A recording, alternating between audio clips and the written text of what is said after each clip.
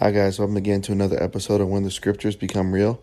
It's again a podcast where we learn, where we study, where we grow, where we try to become the best versions of ourselves as we can as we continue to serve our Lord. We had a great week at camp. We had 2 baptisms, and we had a baptism here at the home congregation and then another one on Sunday. So we're just so grateful for everyone wanting to grow and having soft hearts, and it's just been an awesome, encouraging week that I really needed and others really needed too. So thank you for being patient with me. I knew it was going to be late, but I'm sorry this podcast is late. But we're here, and I'm glad that I can be here with you. All right, so our topic for today is dealing with disappointment. Dealing with disappointment. I think, for me personally, I think this is going to be a good podcast because this is something that everyone faces. This is something that everyone has dealt with, right? Everyone's dealt with disappointment. But the difference between a lot of people is when disappointment happens, it's how we deal with it when it comes, okay? And so as we talk about this topic of dealing with disappointment, here's a couple things and a couple steps that I think if we do these things, it can help us to become better in how we deal with the disappointments that come into our lives at times, okay? All right, so let's kind of get into this here. So number one, when we talk about dealing with disappointments, here's the first step that we all need to do when disappointment happens is number one, don't internalize it. Don't internalize it. This is tough, right? This is tough. And this is one of my problems, right? When disappointment happens, at least for me, and maybe you're in this boat too, so maybe you can relate. But for me, when disappointment happens, I get into a mode that I call putting your blinders on. And so you know how, when you see these champion racehorses as they're racing, they're so focused that they're not looking at the horses to the left. They can't even see the horses on the right because they have their blinders on and all they can see is what's in front of them. So that's the mode that I get in, and maybe you get in too, is when disappointment happens, you get into this mode where it's kind of like you change. And you become so narrowly focused on just the next goal, and then the next one, and then the next one, and then the next one. You become, at least for guys, I can't speak on if our young women and girls feel this, but I can speak for the guys. When we get into this mode, it doesn't take much to get us there, and it doesn't take much to get that fire lit again. And so you think about that mode of putting your blinders on. Sometimes we'll internalize that pain and we'll work and work and work and work. And that can be working on your body in the gym. That can be working on your finances. That can be working on yourself as a person. I mean, you become so goal oriented that the only thing that matters in your life is the next goal. And maybe this is wrong, and maybe this is something that I have to work on. But to be honest, as I continue to grow, but right now, at this point, to be honest, I love that. I love that mode sometimes, because that mode is different, guys. It's like you become so focused that nothing stops you from getting your next goal. It's pretty cool. It's a pretty cool mode to be in at times. But just like with anything, there's pros and cons, right? So the pros of internalizing your pain that way is you get so much done that you never thought you could get done before. And then you'll look up and then you'll be like, man, I just did all that, right? But the cons, here's the cons of it. The cons of internalizing that pain, yeah, you might accomplish more, but you become bitter. Right? You become, your heart becomes hard because you're in this mode where you don't care about anything or anyone else, and you just go to work. So part of it is good because you get a lot done. But part of it is it can lead down a very dark path at times. And so don't internalize that pain. So instead of internalizing that pain, what is the next solution instead of internalizing that pain? Look at this. Look at 1 Peter chapter 5. 1 Peter chapter 5, verse 8. Here's the natural step. And this is difficult sometimes. But the next natural step, according to 1 Peter 5, is this. So notice what our text says. Verse 7, I'm sorry. It says, casting all your care upon him, for he cares for you. So when you feel like you're in this mode where, let's say, something happens in your life, and disappointment might come in many ways and shapes and forms. But let me tell you something. If you haven't felt it, keep living because it's coming. It's coming. So everybody's going to feel it. So disappointment might come soon. Disappointment might come later. Disappointment might come with a quickness. You just don't know when it's going to come. But understand that it'll be there. So how do I respond as a Christian? And so instead of internalizing it, what we need to learn how to do, and myself included, is 1 Peter 5:7. You cast all of that care, all of that anxiety, all of that hurt onto him. Now, quickly, does this mean 1 Peter 5:7 is a cure-all verse? So if you deal with anxiety, if you deal with hurt and pain, that when you cast all your care upon God, that it's just going to go away. It's not going to go away. After the first prayer, it's not going to go away. This is when you're dependent on God. Notice the phrase, it says casting. The Bible didn't say cast your care. It says casting. And so you keep on doing it. This is the relationship process that you learn to grow with him. And so as we learn to depend on the Lord rather than ourselves and internalize that pain, then we'll begin to see things as God sees them rather as we do. Because the thing about it is, when you're disappointed and when you internalize it, your motivation is selfish. If you're being honest, it is. And if I'm being honest, it is. Your motivation is selfish because why are you working so hard?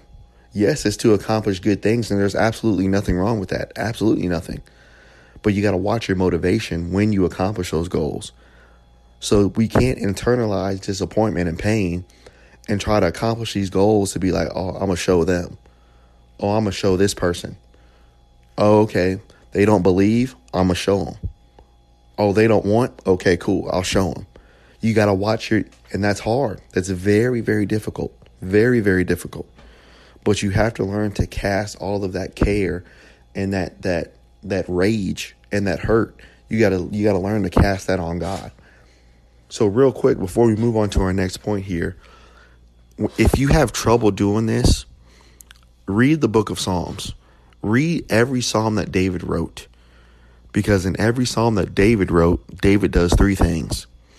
David always cries at the beginning of the psalm. Then number two, during the middle of the psalm, David will complain. And then number three, David always gains clarity. He always understands the Lord is still there. So maybe instead of internalizing that pain that you got, that rage, that focused rage sometimes, I understand. It's a certain, I love that feeling too, guys. I'll be honest. I love that internalized focused rage. I love it too. But we have to watch our motivation of why we do what we do, right? We got to be careful because remember, we still have to have a humble heart as we go through our disappointments. Okay. So then number two. So when we go through disappointments, don't internalize our pain. Then number two, learn to initiate healing. Learn to initiate healing. And so this is why a lot of us have problems when disappointment comes, because we don't know how to deal with it. So the only thing that we know is just work insanely harder to mask it off. Because guess what you have to do when you go through disappointment? You can either do one of two things. You can either you can mask it and just overwork yourself, or you can actually sit there and deal with the pain. See, but a lot of us don't deal with the pain because that's harder. It's easier just to work, and just go overboard. I understand. But it's harder to sit down and be like, all right, this hurts right now. Or, I'm feeling this right now. It hurts to do that. So that's why a lot of us don't. But we have to learn to initiate that feeling. Think about this. Think about Jesus for a second. The Bible says in the book of John, shortest verse in the Bible, that Jesus wept. We read that verse all the time, right? And it's quoted. It's quoted all the time, right? John 11:35. But think about that phrase for a second, guys. And think about who's crying right now. This is Jesus. Jesus didn't have to cry. At that moment he heard that Lazarus was dead, Jesus, being God, he could have raised him up right then and there. But guess what Jesus decided to do, everyone? Jesus decided to feel. Jesus cried. Jesus hurt. And so Jesus showed us in the shortest verse in the Bible that when we deal with whatever pain and disappointment that has happened, or that will happen, or that's happening right now in your life, you got to feel that. You got to feel that. Like, man, look, it hurts. I'm hurting. I mean, sometimes you don't know how to explain that hurt. And that's why the book of Romans is so beautiful, because that text, I believe, is chapter 8, if I'm not mistaken. Romans chapter 8 mentions that the Father and the Spirit, it understands those groanings that can't be uttered. And so Jesus understands what it feels like to be disappointed. And so when you feel hurt, we have to stop internalizing it and just overworking ourselves to death. But sometimes we got to sit there and feel that. Sometimes we got to sit there and acknowledge to God and build that relationship with him that I'm hurting. So let me tell you something. Here's the thing, especially when we're talking about disappointment. When you deal with disappointment by overworking yourself, by doing all this other stuff, by, avoiding pain, I don't care how good another person is, when they come into your life, they're going to feel that because you haven't dealt with it yet. They're going to feel it. So even if another person can do X, Y, and Z for you, which is wonderful, you got to deal with it too, because that's not their problem. It's yours and it's mine. So we have to learn to deal with those problems and feel what we felt, and then work through that with God instead of killing ourselves to get physical stuff, right? Then number 3, not only shouldn't we internalize it, not only shouldn't we learn to, we should learn to initiate that feeling, but then number 3, learn to invite peace. Learn to invite peace. As we talked about before, just think about it for a second, guys. And if you've been here, you understand. When you're disappointed and you get to that point where all you feel is a focused sense of rage to prove someone else wrong, or to even to prove to yourself that you're better than what you thought you were. When you do those things, sometimes peace is not your motivation. Sometimes your motivation is so selfish, and my motivation is selfish, that we don't have the right type of heart as we get better. So the Lord calls us to grow. The Lord calls us to get better, right? We are to get better from these disappointments, but there's a way to do it. There's a way to do it. And I understand that feeling of rage. It's great for a moment. Trust me, it is. It's a great feeling, but you got to learn to control it. So watch this. So we learn to invite peace. So look at this. Look at Matthew chapter 5. we're going to have a podcast coming up pretty soon with a friend of mine. And we talked about this today for like 3 hours. But in Matthew chapter 5, we got the Beatitudes, right? And so everything stems from verse number 3. Blessed are the poor in spirit, for theirs is the kingdom of heaven. So now watch this in verse 9. So remember, what are we talking about now? We're talking about how do I deal with disappointment. So watch verse 9. Blessed are the peacemakers, for they shall be called the children of God. So a lot of times when we bring up that verse in verse 9, it is a beautiful application to say we should be peacemakers among our brethren and among other people, as we should, 100%. But guess what, though? If you have that feeling of disappointment, whether that's something that someone else has done, that you done, that your family has done to you, whatever you want to say, doesn't matter. Sometimes in order to invite peace, you have to be the one to initiate it in your own life. So a lot of people think when they deal with disappointment, the problem or the way to solve the problem is to do everything for everyone else. Oh, I got to serve this person. Maybe it'll make me feel better. I got to do this for everybody else. Maybe it'll make me feel better. If I do this for everybody and work myself to death for everybody else and also work myself to death at work, it'll make me feel better. Here's real quick before we keep going. Here's a sign if you're not being a peacemaker within yourself. A couple signs, actually. Number 1, you do everything for everyone else, but you never do anything for yourself. We are to serve, but you got to fill your own cup up too. You got to fill your own cup up.